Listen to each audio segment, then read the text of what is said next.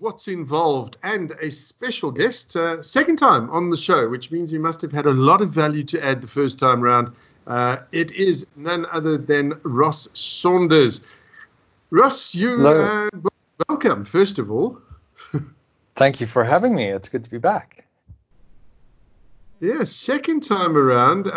Ross, you are a speaker, you're a consultant, you're an advisor. Your whole gig, what are you all about? Tell us a little bit in case somebody doesn't recognize the name Ross Saunders immediately. So from my side, I am a specialist in the data privacy and cybersecurity space. I've been a speaker and trainer in that space, teaching companies about how data privacy works and cybersecurity works and hacking and all that kind of stuff. But also consulting in that privacy space, which is growing at a rapid rate with the legislations across the globe.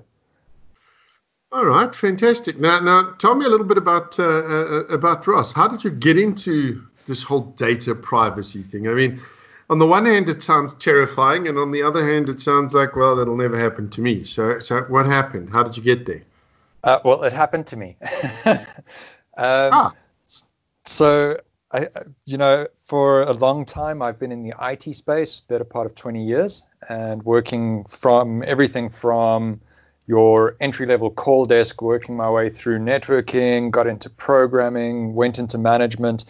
And while I was in management, I between two events, actually, I had a data breach that I was dealing with at a company that I worked with at the time, but then I also had my identity stolen around about the same time, and that was a 2-year process to get my identity back, which bore this huge passion for data privacy and making sure people take care of their stuff, because I wouldn't wish either of those situations on anyone. I mean, you say somebody stole your ID, and it's a thing you hear about, you hear on the news, or, there's TV programs about it, et cetera, et cetera. But on the one hand, you go, well, it can't be that bad. I mean, how did it impact you? What actually happened when they'd stolen your identity? I mean, how does it impact you? I mean, bank account, what happens? Yeah, well, I mean, the one of the key things with it is my ID book and things like that was actually not stolen. I still am in possession of all of that, but someone fraudulently created a false ID book and things like that, and they went around and started taking out accounts everywhere. So I had clothing accounts, I had, I don't know how many cell phones I had in my name, tablets, computers, the whole shebang. So I just kept getting SMSs saying that I've got a new debit order that's gone off. And it was really a scary situation. And it takes a good 2 years to sort out your credit rating after that, because you've fraudulently taken out so much credit, and there's so much red tape involved. It's a nightmare. All right. So this is something, and we touched on it briefly the last time we chatted, that South Africa is wanting to deal with this kind of thing and your personal information and security, et cetera, et cetera. I believe it's called, is it the POPIA Act? Yes, so it was formerly known as the POPI Act, and it's still commonly known as that, but they have requested that we refer to it as POPIA, so the Protection of Personal Information Act. All right. Now, what is that all about? Because I've heard about this before, and it's been sort of one of those things for a couple of years now. People have gone, yeah, yes, Protection of Personal Information Act. It's coming. We're going to do it. So where are we with POPIA? Well, so you say a couple of years. It's more than a couple. So I was being polite.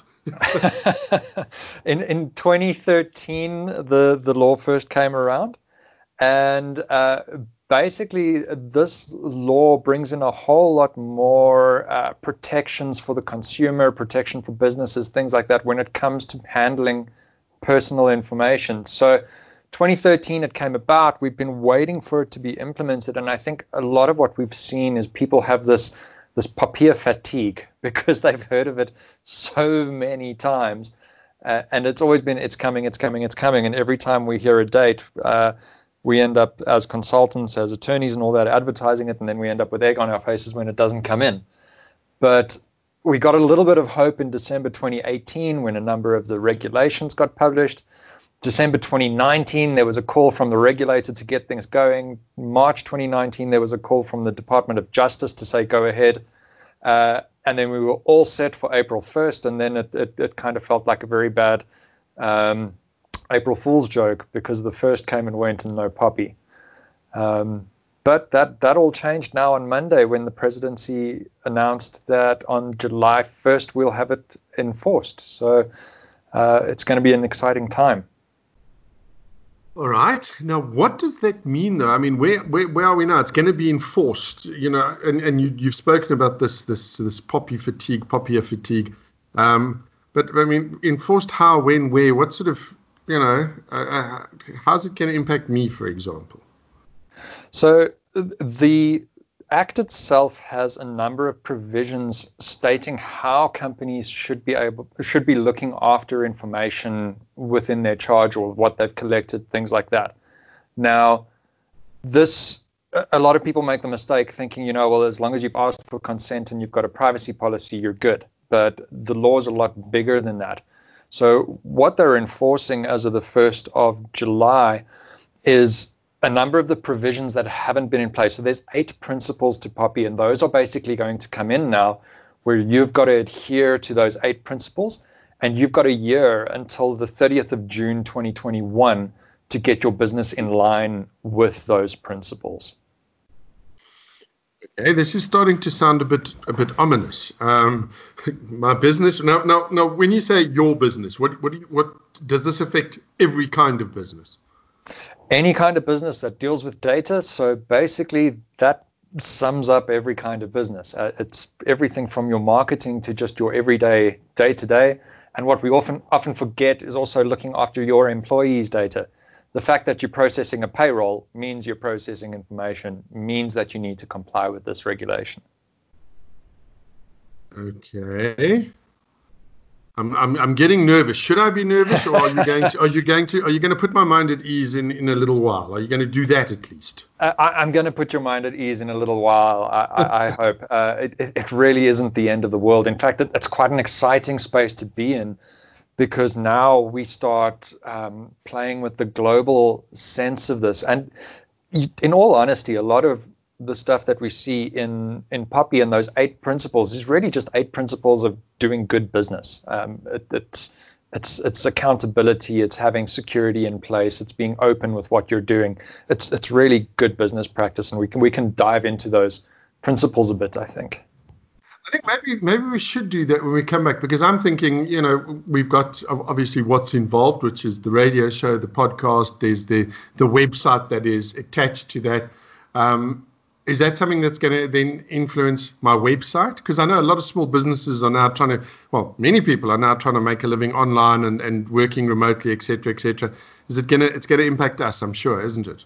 Yeah. So your website is like basically your storefront, as it were, and that's where you first put out there that you are doing something good around data and all of that. So there's a big trust factor, and that comes in beautifully with your websites and your front-facing stuff that you do.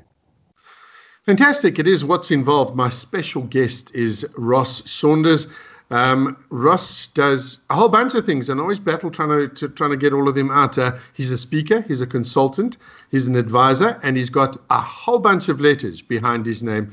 What it basically means, Ross knows his story when it comes to this new POPIA Act. He knows his story when it comes to personal information and protection of information, that kind of thing. When we come back, we'll be chatting a bit about those 8 principles that Ross just mentioned. And we're back. It is What's Involved. My special guest, Ross Saunders. So before the break, we were going to just discuss those 8 principles. So let's talk principles, Ross. Great. So, if I can give a bit of a history lesson on these, I suppose the 8 principles that are in Poppy, really, they come from something which was called the OECD guidelines, which were guidelines put together back in the 80s as to how data should be looked after. And the cool part with Poppy is they really align sort of one-to-one with those principles. So it's stuff that's been there for a while, and we can work through them well. And it's things that are well defined because of being around for a while. So, I mean, we have these principles, and the first one that we look at, and this is the same across practically every data protection law globally, and that is accountability and holding yourself accountable as a business that you're going to comply with this kind of legislation that's out there. Sorry, that makes sense. There was a bit of a lag there. We'll sort that one out. That makes sense. So accountability, but I mean, yeah, okay, this is starting to make some more sense for me, because you talk about it being basically principles of good business practice. Yeah. So if we list the 8 principles that we look at, and we look at accountability, we look at specifying our purpose of what we do with data, we look at limiting the amount of processing we do on data, not using it for stuff other than what we've said we're going to use it for. We make sure it's up to date. We make sure there's security in place. We make sure we're open with people that, we are collecting your data. This is what we're going to do. And then we allow people to participate as well, saying, if someone doesn't want to be on a mailing list, they can remove themselves. If they want to know where you got their information from, you have to be able to tell them things like that. So at a very high level, those are the 8, and then it comes down to how you implement your business process to align with those 8, those principles that are there. Now, talking about this, and as you said it, I mean, I think about mailing lists, and I think about a small business like mine. I've gotten onto mailing lists that I have not in my life ever gone anywhere near those people's websites. And when you try and unsubscribe, I mean, there's one particular guy, and believe it or not, he's actually based in South Africa. I know of him. Once you get on that man's mailing list, you cannot get off. Is this the kind of thing that Popya is going to help us with? Yeah, that's going to change rapidly for folks who you can't get off their mailing list. They're going to end up falling foul of the regulator and possibly fines and things like that. So one of the things that Popya is going to look at is really roping in that opt-in, opt-out mechanism. Previously, we've had opt-out where you can add anyone to your mailing list, and as long as you've got this little opt-out, unsubscribe at the bottom of your mailer, you're good. And you've complied with everything. Now with Popya, it changes around to opt-in. So someone has to have gone and said, yes, I actually want to receive this information, and then you can have them on the mailing list. So there is going to be quite an interesting play within the next year, I think, on how companies are going to get that consent, because you have to have some sort of documented consent for everyone on your mailing list.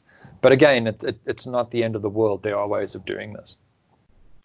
All right, but now when I think of protection of information, et cetera, I mean, in some of the larger companies that I've worked for, and even a medium-sized company, I think back to when I did some work with a couple of years ago, they had all of their staff had these files, et cetera, on the staff with the payment detail. All of that was in the HR office.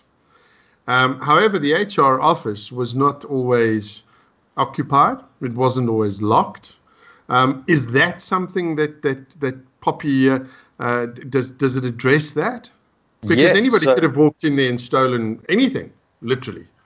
Yeah, so very much so. And this is where I'm glad you brought that up, because this is where the law starts getting a lot broader than what people think. So when we talk about information, we talk about data, it's not just stuff in the virtual space. It is files, it is notes, it is notebooks. In Europe, they talk about anything that forms part of a filing system, whether it's paper or not, becomes personal information.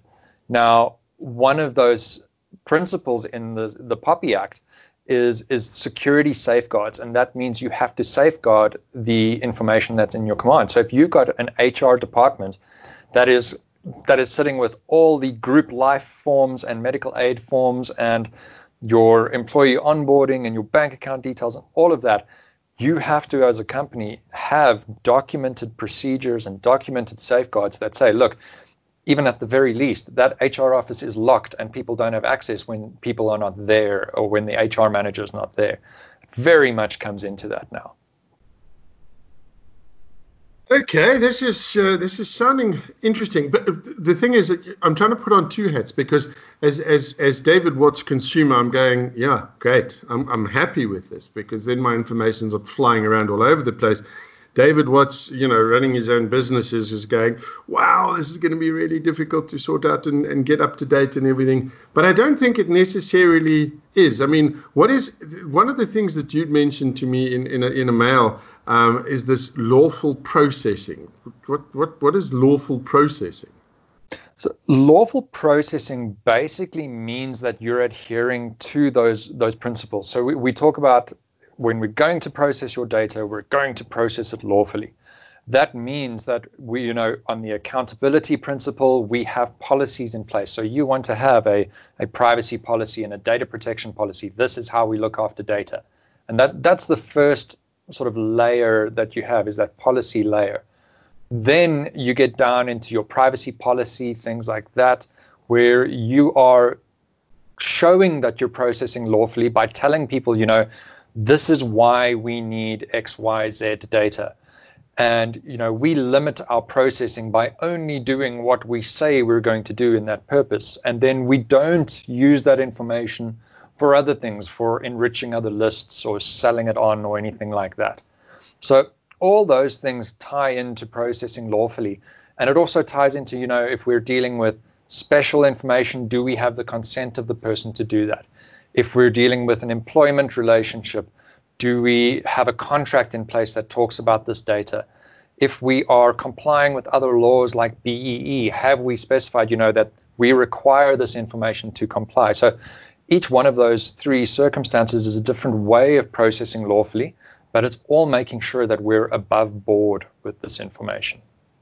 Okay. I'm thinking now, in terms of, there's been so much hype over the last while about this protection of personal information, et cetera, et cetera.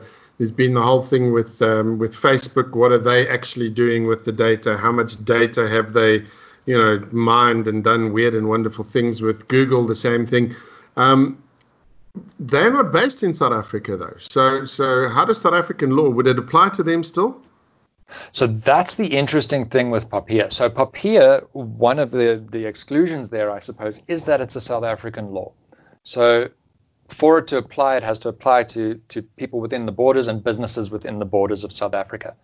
But this is where we start looking at that broader global context as well. So one of the gold standards privacy law-wise is the GDPR in Europe, the General Data Protection Regulation. And that applies extraterritorially. And this is where you see Google and Facebook really getting slammed by the processes that they use. Google, just in this last week, had a $50 million fine upheld in the French courts because of how they use data. And they tried to get away from that fine by saying, oh, well, they're headquartered in Ireland, not in France. But it's been upheld by the courts now that it doesn't matter. So we're seeing these things applying extraterritorially. Canada has also applied their laws against the USA. So and Facebook in the USA. So there's been a fine issued across the border there. I wouldn't be surprised if, as this regulation evolves, we do start seeing it applying extraterritorially as well. Fantastic. Before we go into a break, though, one quick question. Is this POPIA Act designed, as you say, to protect our personal information? How much influence does government have on our personal information? Because that's the thing I'm more worried about. I'm one of a little bit of a radical in terms of that. I don't want the government spying on me either. So that's the thing. POPI applies to government too, and we saw this start playing out already now with Corona, in that with us building tracking programs and government building tracking and tracing programs for people, the information regulator and the privacy space was lit up because government actually appointed an independent judge to look after the coronavirus stuff. So we're already starting to see that space where, government is going to be held accountable for this too. And I hope to see that as well, because I also get very scared about what information gets handed over the counter at, say, Home Affairs and where it goes. So I'm keen to see that. Fantastic stuff. My special guest is Ross Saunders. This is What's Involved. When we come back, I want to find out about if you've got any sort of special conditions in terms of your, we're talking about special personal information, things like your race, your gender, your sexuality. Where does that all fit in? We'll talk more with Ross when we come back. As I said, it is What's Involved. So good to have you along with us. And we're back. My special guest, Ross Saunders. So Ross, the question posed before the break was, how does special personal information fit in? Things like, and I mean, it's a very, very sort of touchy subject at the moment, race, gender, sexuality. How does this impact us? So this, and you're right, it's a sticky situation and sticky topics and all of that, and that's exactly where the special personal information comes in. The way I look at personal information is any kind of information that has been historically or can be used to discriminate against someone generally falls in the space of special personal information. So between POPI, between GDPR, other laws, generally these do follow the same lines as well. So we talk about your religion and philosophical beliefs, your race and ethnic origin, your trade union membership, political persuasions, the parties you support, things like that, your health and sex life, sexuality, preferences, things like that, criminal behavior, and biometrics. Those all fall into these categories of special personal information. And we're seeing overseas that it's moving along as well to start including genetic information and things like that becomes special. And this requires more control and more consent to use that information from people. Okay, I get it. But I mean, if I'm thinking about stuff now, is this with the POPIA Act? Yeah, it's all good and well. Businesses need to get with the program, make sure that they are conforming, etc., etc. But as a member of the public, I mean, do I need to be terribly aware of this? I mean, to a large degree, and I don't know if it's a South African condition, but we tend to be very, somebody hands you something, says, fill out this form, do this, do that. Yeah, okay. Cool, what's your address? Cool, no problem, ID number, the whole lot. I mean, we just hand it out. Is there an onus on us to become more aware and more responsible? I think you've just made every hair on the back of my neck stand up saying that. Yes, so there is an onus on people to really start taking control of their information. I'm hyper aware of it because of having my identity stolen, because of working in the space I work in, working with ethical hacking and things like that. I see what can be taken and how it can be used. And we don't realize the breadth of how information can be used. It's not necessarily, that I've given my name, surname, and email address to this place. The concern is when those three pieces of information get combined with those two pieces of information from another data breach, combined with those four pieces from another breach. And then suddenly the criminals, the hackers, they get a profile of you and they can do a lot more damage from that. So I think we do need to really raise our own awareness on it. And we've seen it in Europe with the implementation of their data protection laws. As the laws progress, so people are starting to realize their rights in it and people start enforcing their own rights, which is good to see. I would think so because, and as I said, South Africa, we don't ask questions like that. But as I'm sitting talking to you, you talk about the hairs on the back of your neck standing up. I'm thinking about, simple things. Every day we go out there, we spend a lot of time on the internet. Those little quizzes that everybody asks you about and find out this and find out that and what is your, all of that stuff has got data points, hasn't it? That people somewhere are recording. Yeah, it's interesting. Someone actually shared one of those things the other day with a big warning because it was one of these quizzes, and the quiz asked questions in different ways, like, oh, well, if you had to have taken your mother's maiden name, what would your surname be now? Yeah. But one of those questions that we saw in the past, and thankfully sites are moving away from this now, is, well, what is your mother's maiden name to recover your password? So these quizzes are gathering all this data that can very well be used against you further down the line. And the thing is, it might not happen immediately. Like, the information could be taken now and then only acted on 8 months, 10 months later. My identity theft, the information that they got hold of, must have been gathered probably 3 or 4 years prior to the identity theft actually happening. So we do give away information too easily, I think. Okay, now let's just talk a little bit about this, because I still, to a lot of people, and last time we chatted afterwards, I was speaking to some people, and I was like, oh my Lord, this is so scary, and when is this going to happen? And they were like, Ross, maybe Ross's thing was just an isolated incident or something. Have you got any stories? Because you deal with this every single day. Have you got, any stories about breaches? How can they happen? Can they happen easily? They can happen incredibly easily. And it happens. We tend to think of breaches and hacking as being this whole movie scene where you've got these guys in hoodies sitting behind a desk and coding away in a basement somewhere. That's not really the case. Most of the breaches happen from either negligence in a company, or if it's a targeted attack, it might happen in person, where people come and impersonate a lift technician in the building so that they get full access and things like that. So often, I mean, we talk about in the hacking space, you just need a clipboard and a white coat and you can get anywhere in a building. And that's kind of what happens. So, but probably the easiest thing that we see happening all the time, and it's breaches that happen daily, especially now with people working from home and with lockdown happening and remote work happening, is phishing.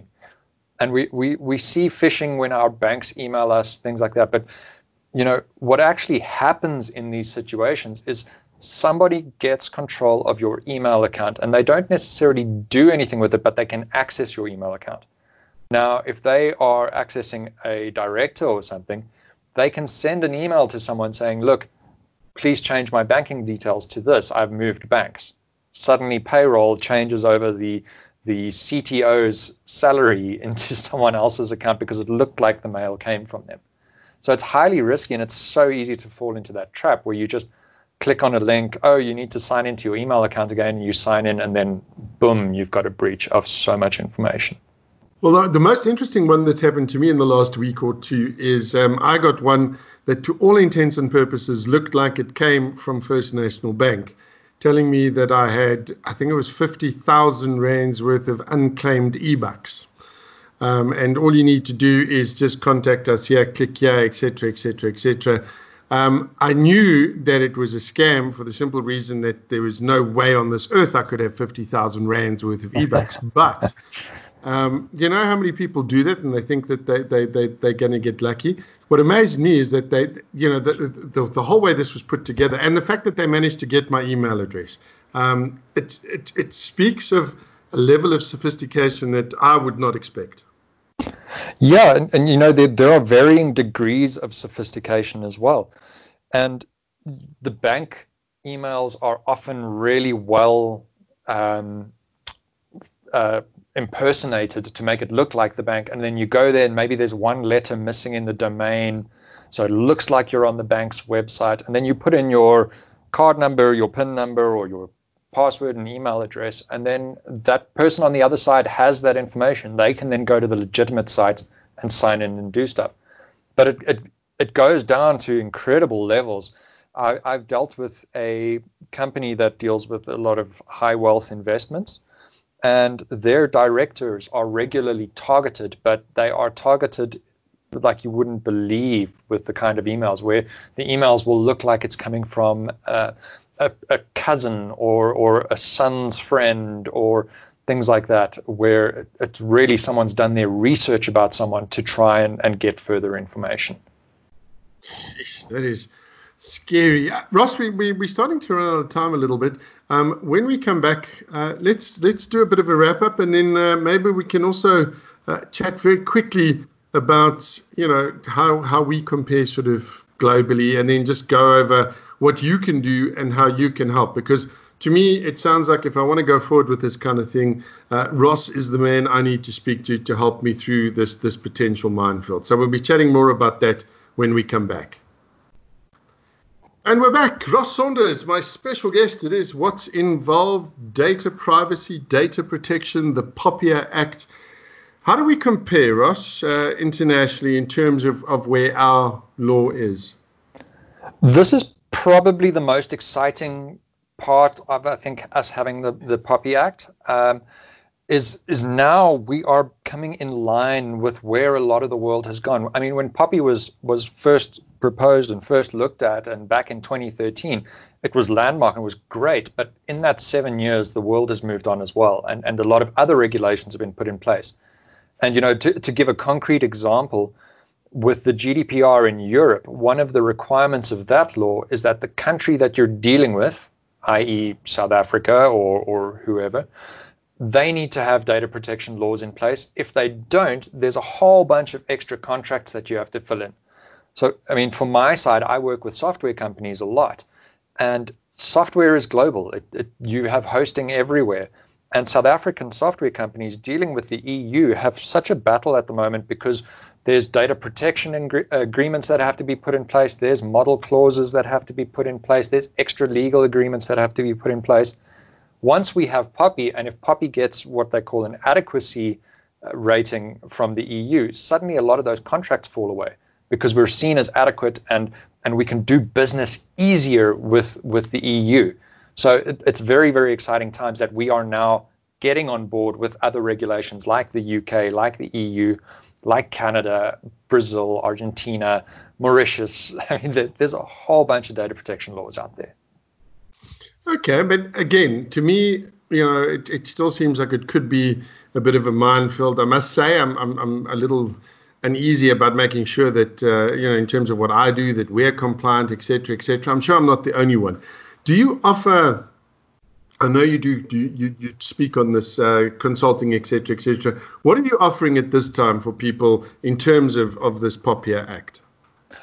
I have a number of things that I do. So I do training and awareness, so you can comply with this yourself, see what the requirements are, things like that. So I have courses that I run, as well as longer term programs coming up, which will be like a 12-week program on how to do this yourself.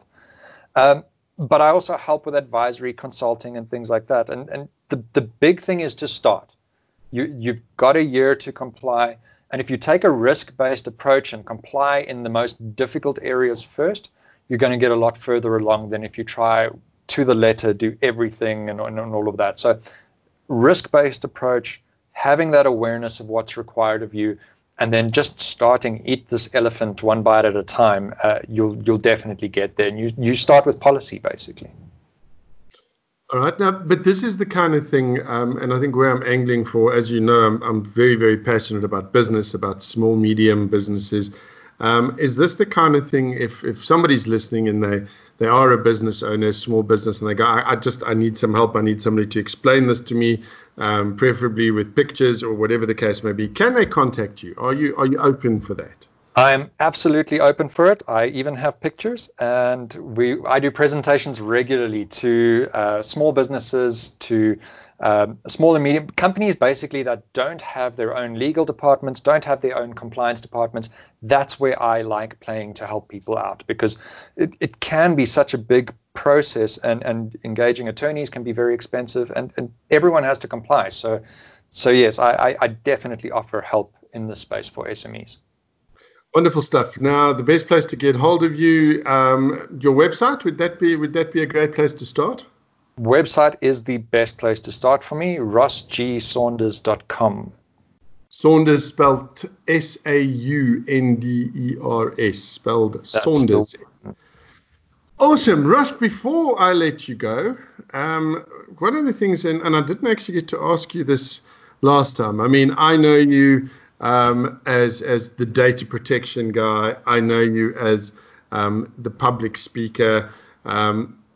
What is one thing, just one thing, about Ross G. Saunders that people generally don't know? Tell me something interesting, something additional, because, you go the data protection guy, but there's more to you than that. So tell me what that thing is.